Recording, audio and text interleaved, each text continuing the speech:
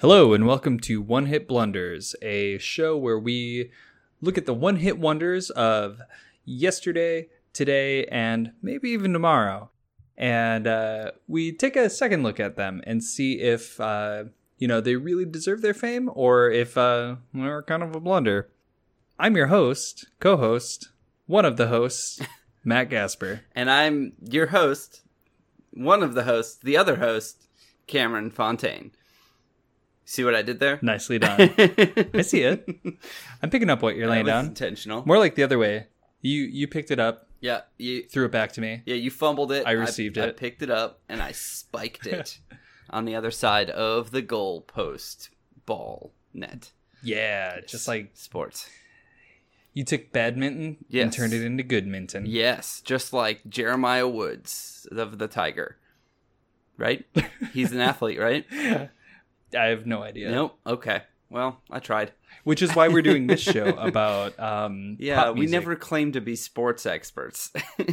That's for our other show, Sports Nuts. Sports Nuts. Sports Hit Blunders. We get nuts on some sports. And we get sportsed in the nuts. Oh, boy. Oh, God, I hope not. I don't know what that means, but I don't like it. I was looking for something to go into that, but it didn't really catch. Nah. So let's talk about some music instead. Yeah, I think we should probably do that. That seems more in our wheelhouse. So we this week listened to the smash hit Wonder of 1986, Cutting Cruise, parenthesis, I just... parenthesis, died in your arms. I just died in your arms tonight. That one. You know it. You love it. It's infectious. It was pretty good. It sounded like, it kind of sounded like someone doing an impression of Michael Jackson singing Died in Your Arms. Yeah, I mean, that's what I was going for, so. Perfect. Nailed it. Got in one. Got it in one. So let's start with the song itself. The one hit, parenthesis, I just, parenthesis, died in your arms. You gonna do that every time? I'm going to do it every time. Right, I don't think I can. First of all, I want to tackle that. Why is I just in parenthesis? I don't understand that. I don't know. That's the kind of thing that seems, at least in recent history, seems to be something that's more suited for bands like Panic at the Disco to have like their paragraph long titles for songs with like parentheses here and there. I think Death Grips did a lot of that too with one album. I know that there was a lot of that in the 90s, but it was usually like afterwards. Like I definitely know that Blue by Eiffel 65 had parenthesis around Daba D, which was part of the title. And I remember that because I bought the CD when it came out, or shortly after it came out, and I was like, why would you do that? Like, I don't understand the rationale for it. I think Blue is a fine song name. I don't know that you need to remind everybody about the chorus at that point in time when they're looking at the track list.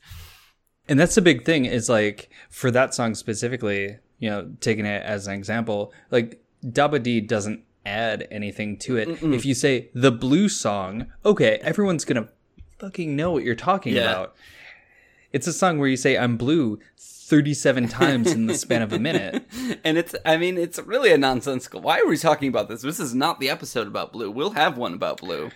But we'll have one about Blue. We'll go through all Eiffel 1 through 65. Yeah. All of them. To get to that. Every single one.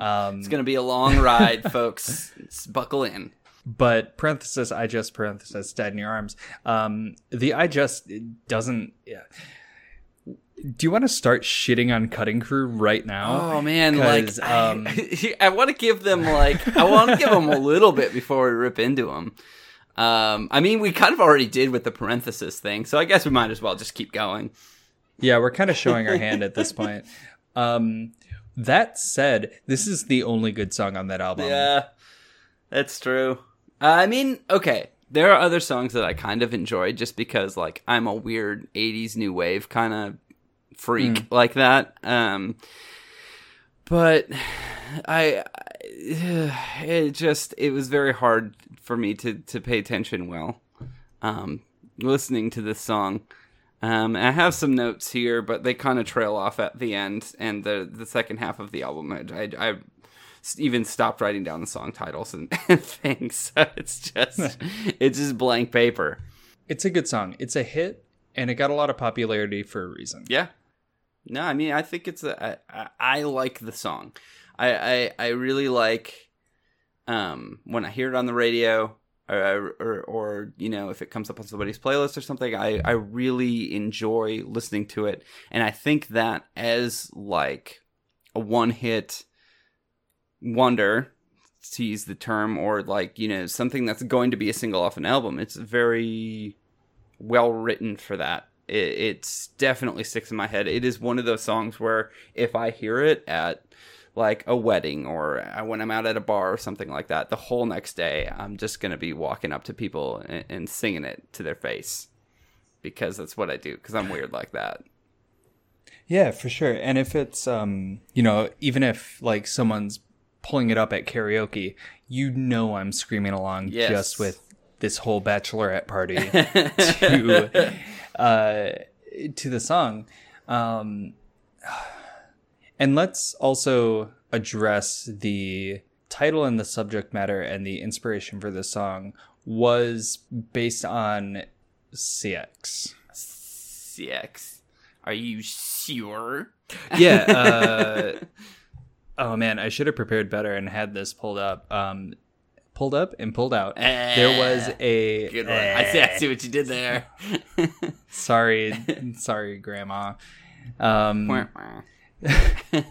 With the running theme, assuming that my grandma's listening to every episode of all of my podcasts. I'm sure she is. He said in some interview that he thought up the like hook to this song while he was having sex with his girlfriend. On Wikipedia, it says the actual words, "I just died in your arms tonight," originally came from Van Eede while he was having sex with his girlfriend.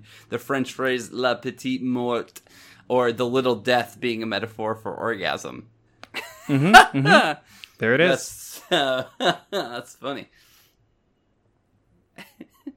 So yeah, I mean, I think that's kind of representative of the exposure I've had to Cutting Crew and their music is that like they're very much the band that the lead singer had like one really great idea that sort of came out of nowhere. He wrote it down.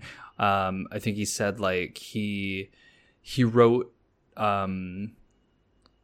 a good chunk of the lyrics the next day and then had a demo within 3 days. Wow. And it was just like one person who had one great flash of inspiration and everything else was mediocre, and he just like rode that out all he could.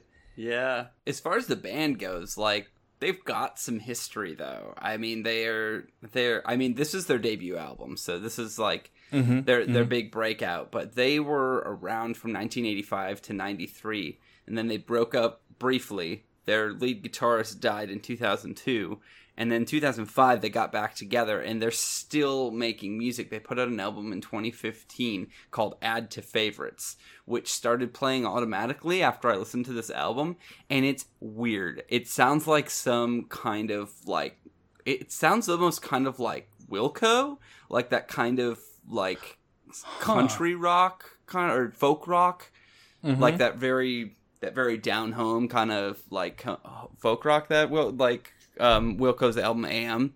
It sounds a lot like that. That's what it reminded me of, like right off the top of my head, and I was like, huh, that is interesting and unexpected. Yeah, definitely. Maybe I would have been nicer to them if I had listened to that. No, you wouldn't have, because I listened to it. I didn't listen to the whole album, but I listened to a couple songs, and I kind of cruised through their catalog on Spotify and listened to a random song here or there, and I mean, it's nothing spectacular, but I bet if I gave their newer albums a little bit closer of a listen to, I might actually like them. But I don't know. I'm not going to do that. I will say on Spotify, I accidentally saw the cover art for Add to Favorites, and accidentally. I accidentally. Yeah. The cover art's pretty great. It's like favorites? some dude. It's like some dude in a suit of armor getting out of a pool in like LA or some crap, and it's stupid enough that I love it. Yeah. I mean, that's good enough, but, right? Yeah, good enough for who it's for, I guess. Yeah. I will say, probably the best thing about this album, and maybe the best thing about Cutting Crew, and the best thing they've ever had, is the cover art for the US edition of Broadcast, which is the album that Just Died in Your Arms is on. It sucks. The US cover art is super, super good. It's like one giant C, and then there's it looks like this whole thing was like put on cardboard or something, and or like a thick cut of paper, sort of somewhat diagonally down the middle. There's a tear, a heavy tear going through, and on the top half of this giant C, all the letters are in black and it says cutting. And then on the bottom half of this C and on the bottom half of this tear, everything's in like a gray and it says crew. And whoever did that cover art deserves an award for worst cover art ever. I don't know, a Covey award or whatever. I don't know what awards cover art artists have. I don't know. I think there's actually a Grammy for like packaging or some shit. Yeah. Yep. So like maybe they deserve that. So whoever the artist was behind that is more talented than all of fucking Cutting Crew. But the British, the standard like UK vinyl, like actually is kind of cool. It's got like all these little like vignettes, I guess, like little pictures of random objects and stuff, and it says Broadcast on it in the middle, and Cutting Crew is real small. This looks like it looks like somebody was like, well, what can we do with the words cutting and crew? We could cut it in half. Oh my god, how original. And then they did it, and it looks like garbage. Hot I garbage. think it's great. I think it's beautiful, and I think you're it deserves wrong. all of the accolades. I'm no artist. I have a bachelor's of science. So. Yep, and you know what? It shows. I have a bachelor's in art history, which means that I have paid for the right to make fun of people's art. That's fair. I'll cede to your argument. All right. Moving on. So moving on. I mean, Just Died in Your Arms it's a good pop hit. It's a great pop hit. Undoubtedly. Yeah. It's a banger, I would say. I mean, I remember liking it like for a long time. I think like my mom's really into 80s shit, so I think I probably heard it when I was very young, but I remember liking it for a long time. I remember being like big into it in high school too, because I think everyone, at least in our generation, the like class of 2008 ish, give or take like 4 years, I think everyone went through a heavy like 80s is the coolest generation phase, and I think for a lot of us that had to do with our parents being like 80s are cool, yeah. Well, at least for me. Oh man. Well, I think my parents were a little bit older, Yeah. Because we would watch That 70s Show as a family, and my mom and dad would talk about like, oh, you remember like Kevin?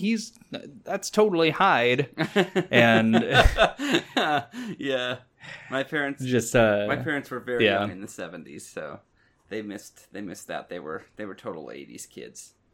So we agreed that the hit is a hit. The hit is a hit. It's hot. Were there any other high points for you in the album Broadcast by the band Cutting Crew? Sort of. There are two songs that I kind of like. I kind of liked One for the Mockingbird, which is the second song on the album. I think it had it was a little bit different sound, but it was still pretty textbook new wave. In the end, it just was a little different sound. All the rest of it just kind of ran together. I think this had a cool guitar part that kind of drew me into it. The sweetest song of all the mockingbirds. Couldn't hope to match one note of any song we play. So I think, as far as that goes, that was... I wrote down that it kind of sounded like a new wave Springsteen. It had that kind of weird, that Springsteen-esque kind of, I don't know, vibe to it. But then the rest of the album for me was kind of, I wrote boring under 3 or 4 tracks. So that was my high point, was One for the Mockingbird. Okay. Besides, I just parenthesis died in your arms tonight. I forgot the parenthesis. I'd go back and do it. But yeah, after I just died, parenthesis died in your arms. I put an arrow down. After that, who cares? And then later on in the album, I wrote ... after who cares. Cheesy, cheesy, cheesy. That's pretty fair. I would say high point for me, I did like Any Color and One for the Mockingbird. Nothing really definitive popped out, but it was good enough sort of general new wave to appease me. Yeah. Appease me. And I will have my daily balance of new wave servants. And I mean, by and large, I love new wave, yeah, I do and too. I really dig it. And it was good enough to be okay, yeah, I can get into this. That's pretty much all the specific compliments I have to give to this album. So we can dovetail right into low points for this, because yeah. I think it was either I've Been in Love Before or Life in a Dangerous Time. So tracks 3 or 4 immediately after the good ones, or the decent ones. It just started getting really boring, and I wish I had made notes. But I think I've Been in Love Before was the one where about halfway through listening to it, I came to the realization that this sounds like a 10-cent Phil Collins. It's like a dollar store Phil Collins that's what they're trying to achieve. I think so, but yeah. also they're trying to be a new wave band, and those two don't mix. Those two don't mix, man. Yeah, they don't go together very well. I can actually supplement that for you, because I did take a note of a low point for lyrical content on I've Been in Love Before, and it's You can say you're in it now until you reach the limit. oh boy. And that's what and immediately after that I wrote boring, and that's kind of where it went way downhill for me. It's just, oh man, I never recovered from that. But that's my definite low point, was that specific lyric right there. Mm-hmm. Yeah, and I think it was a little bit later in the album too. I don't remember the exact song, but it kept they kept trying to go back to that Phil Collins and try to fish from that, but it always kept falling flat. And it was kind of like they couldn't fully decide definitively what they wanted to sound like or who they wanted to be as a band, and to have a specific musical direction. So they kept trying a couple things here and there, like Phil Collins or new wave or just even pop rock, and they kind of fell flat in every aspect, and everything just came out boring. And so for context of how I listened to this is I listened to it before I had to go to work. So I got up at like 6:45. I put this thing on at 7. Oh God! And then listened I'm very to sorry it that you started your day that way. Yeah, it set me off on the wrong foot. So I took a break actually after I just died in your arms. And I'm like, okay, I listened to the good song. I'll take a break for a minute. I'll make some coffee. I'll eat some breakfast, and I'll just hope and pray that some kind of like corner is turned and something becomes good in this album. And it never came. And it was just a pile of, it's like eating wet cardboard. It's not, it's just like flavorless and unpleasant, but not bad, not explicitly bad. And I think if it was explicitly bad, that could be something that I could either take enjoyment from, or like, I don't know, like ironically, like how every Halloween I listen to Insane Clown Posse and will be like, okay, yeah, these lyrics are garbage, and these juggalos sure have a certain way of life. Drink a lot of Faygo. But I can find a way to enjoy it for what it is, and I couldn't do that with this album because it was just so bland and boring. Vanilla is a good word for it, I think. Not even like vanilla's good. I suppose. I feel the same way, and I think that their identity crisis is kind of that seems kind of like the story of the band, considering where their music eventually got to, and where it is now. Apparently, as I mentioned before, with their kind of weird like country rock, pop rock ish kind of sound. So I mean, Cutting Crew, you had a really great hit that was inspired by the sex. And that's I'm all for that, but then maybe you should have done more sex, I guess. I don't know what I'm trying to say here, but I don't think that that the rest of the album really is indicative of how great parenthesis I just parenthesis died in your arms is. And maybe that's the root of the problem, is maybe they got overshadowed by how great the hit was. Well, that, and also maybe let me find his name, Kevin McMichael. Maybe Kevin McMichael only had sex once and he had that lightning bolt of inspiration, and then never after that had that physical experience again, and never had that lightning bolt of inspiration to bring forth more songs into the world. That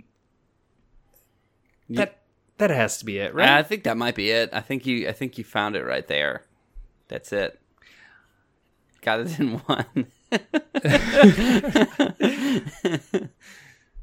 So we hit our high points and low points here. Or low points and high points, I guess.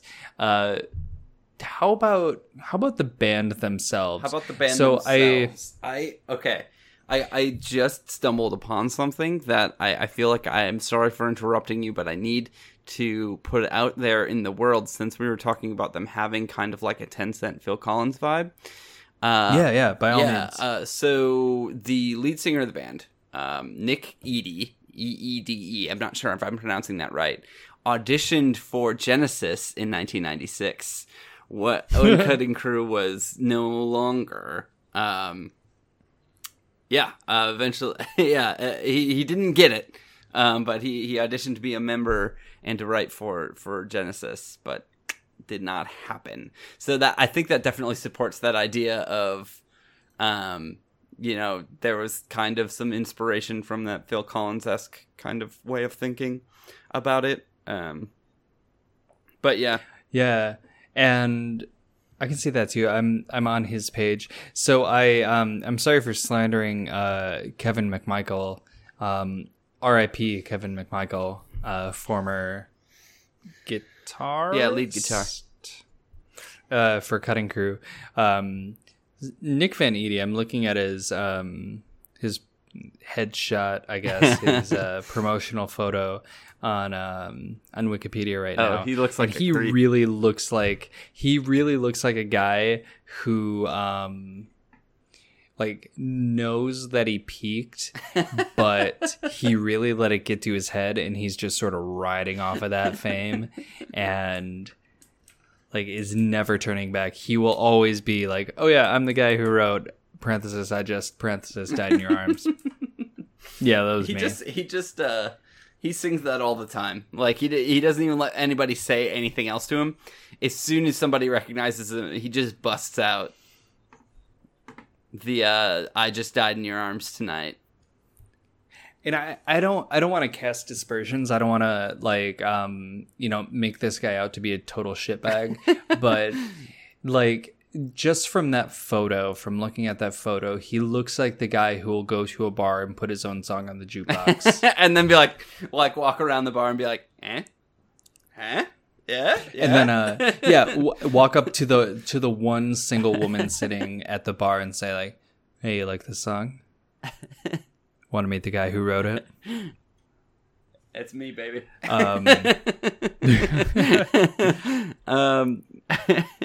Yeah. No, I think that's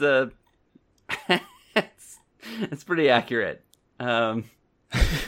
Yeah, at least based on a photo of this gentleman. based on a photo from 2014 that's on the Wikipedia page. Although also supported by my favorite, my new segment, which I'm gonna try to introduce, which is weird shit from the band's website. The title is pending, but they have a title, or they have a part on their website called Wit and Wisdom. So basically what it is there's a weird old sepia tone photograph in the back with all of these black text boxes with text in them with quotes from people like Bob Dylan, John Lennon, Douglas Adams, and Kurt Vonnegut, and also Nick Van Eedy, the lead singer. Yeah. So that font of wisdom, Nick Van Eedy. Do you want some Nick Van Eedy quotes?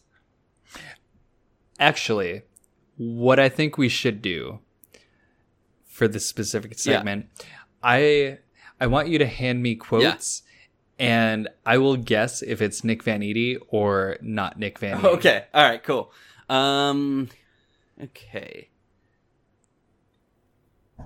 Okay, here's one. Being noticed can be a burden. Jesus got himself crucified because he got himself noticed. So I disappear a lot. Nick Van Eedy. Yeah, it's Bob Dylan. Oh, dang. If you want to get the juices flowing in the studio, buy a new toy. Based on this photo, I would say Nick That Van is Eedy. a Nick Van Eedy quote right there. Let's do one more. I love deadlines. I like the whooshing sounds they make as they fly by. Not Nick Van No, that's Eedy. Douglas Adams. Nice. And I agree with that. That quote wholeheartedly. Yeah. That did sound like something distinctly Douglas Adams. It's got his humor. Well, now that the game's over, are there a couple other Nick Van Eedy gems, some pearls Yeah, there's of a wisdom? couple others on here. That one's about cricket, so I'm not going to read that one. This one's kind of long, but I'm going to read it. The modern world shrinking power of social media is quite mind-blowing, and anything that takes the money out of the fat controlling record companies' coffers is okay by me. Publishers are great. They work hard and pay you what you earn. Record companies, however, are not so corporate, are now so corporate, so bloated that it's almost impossible to deal with them. Of course, this is a generalization, but I can completely see why bands design and make their own CDs and sell them with a handshake and autograph at the end of gigs. It's the old-fashioned way, and it's come full circle. I applaud it wholeheartedly. That is really long. And I don't So I don't know if that's a quote so much as his opinion. and I think I have a really great segue from that quote, because the one fun fact that really stuck out to me about Cutting Crew is that the album Broadcast is actually what Virgin Records America debuted with. Oh, It was the first album from Virgin Records America. that's interesting. And they brought it to the States. They're like, here's the Cutting Crew. Here you This go, is Americans. what we This give is you. what British music is like. That is unfortunate. So I think it's really great for this guy to be like shitting on record labels and then having like been the face of the launch of a major record label in the United States. Yikes. Yeah. Well, if you want a copy of that 1986 release from Virgin, I would love the one. LP, guess how much you can look to pay for it on Discogs. This is a new segment I like to call What I Bought on Discogs. So we're talking about the single. Nope, this is the broadcast. The whole album. The first release Broadcast. from... I think that would be the first release, unless they did release a single first. Okay. They might have, although all the singles I was finding are from 87. But yeah, the album Broadcast, this is what they brought. Can you have a guess of how much about it would cost you? Let's see. I'm sure no DJs are buying it because there's no other good songs besides parenthesis I just parenthesis died in your arms. And they probably made a jillion copies in the 80s. I'm gonna say $4. $2.99 for the whole album. Ooh. Yeah, that's a very good plus. A mint condition one will run you €5 from a different seller. But yep, so that's about what we're looking at. The single for One for the Mockingbird, the extended remix, which was the most interesting one that I found when looking for this segment I was about to do, will run you $7.80. So yeah, that and that has side A is the extended remix of One for the Mockingbird. Side B is with the regular edition of One for the Mockingbird, and then a live version of the song "Mirror and a Blade," which I want to hear that song. Is that on the album? I don't know. I didn't even take enough notes to know whether or not that's on the album. Must be. I can't.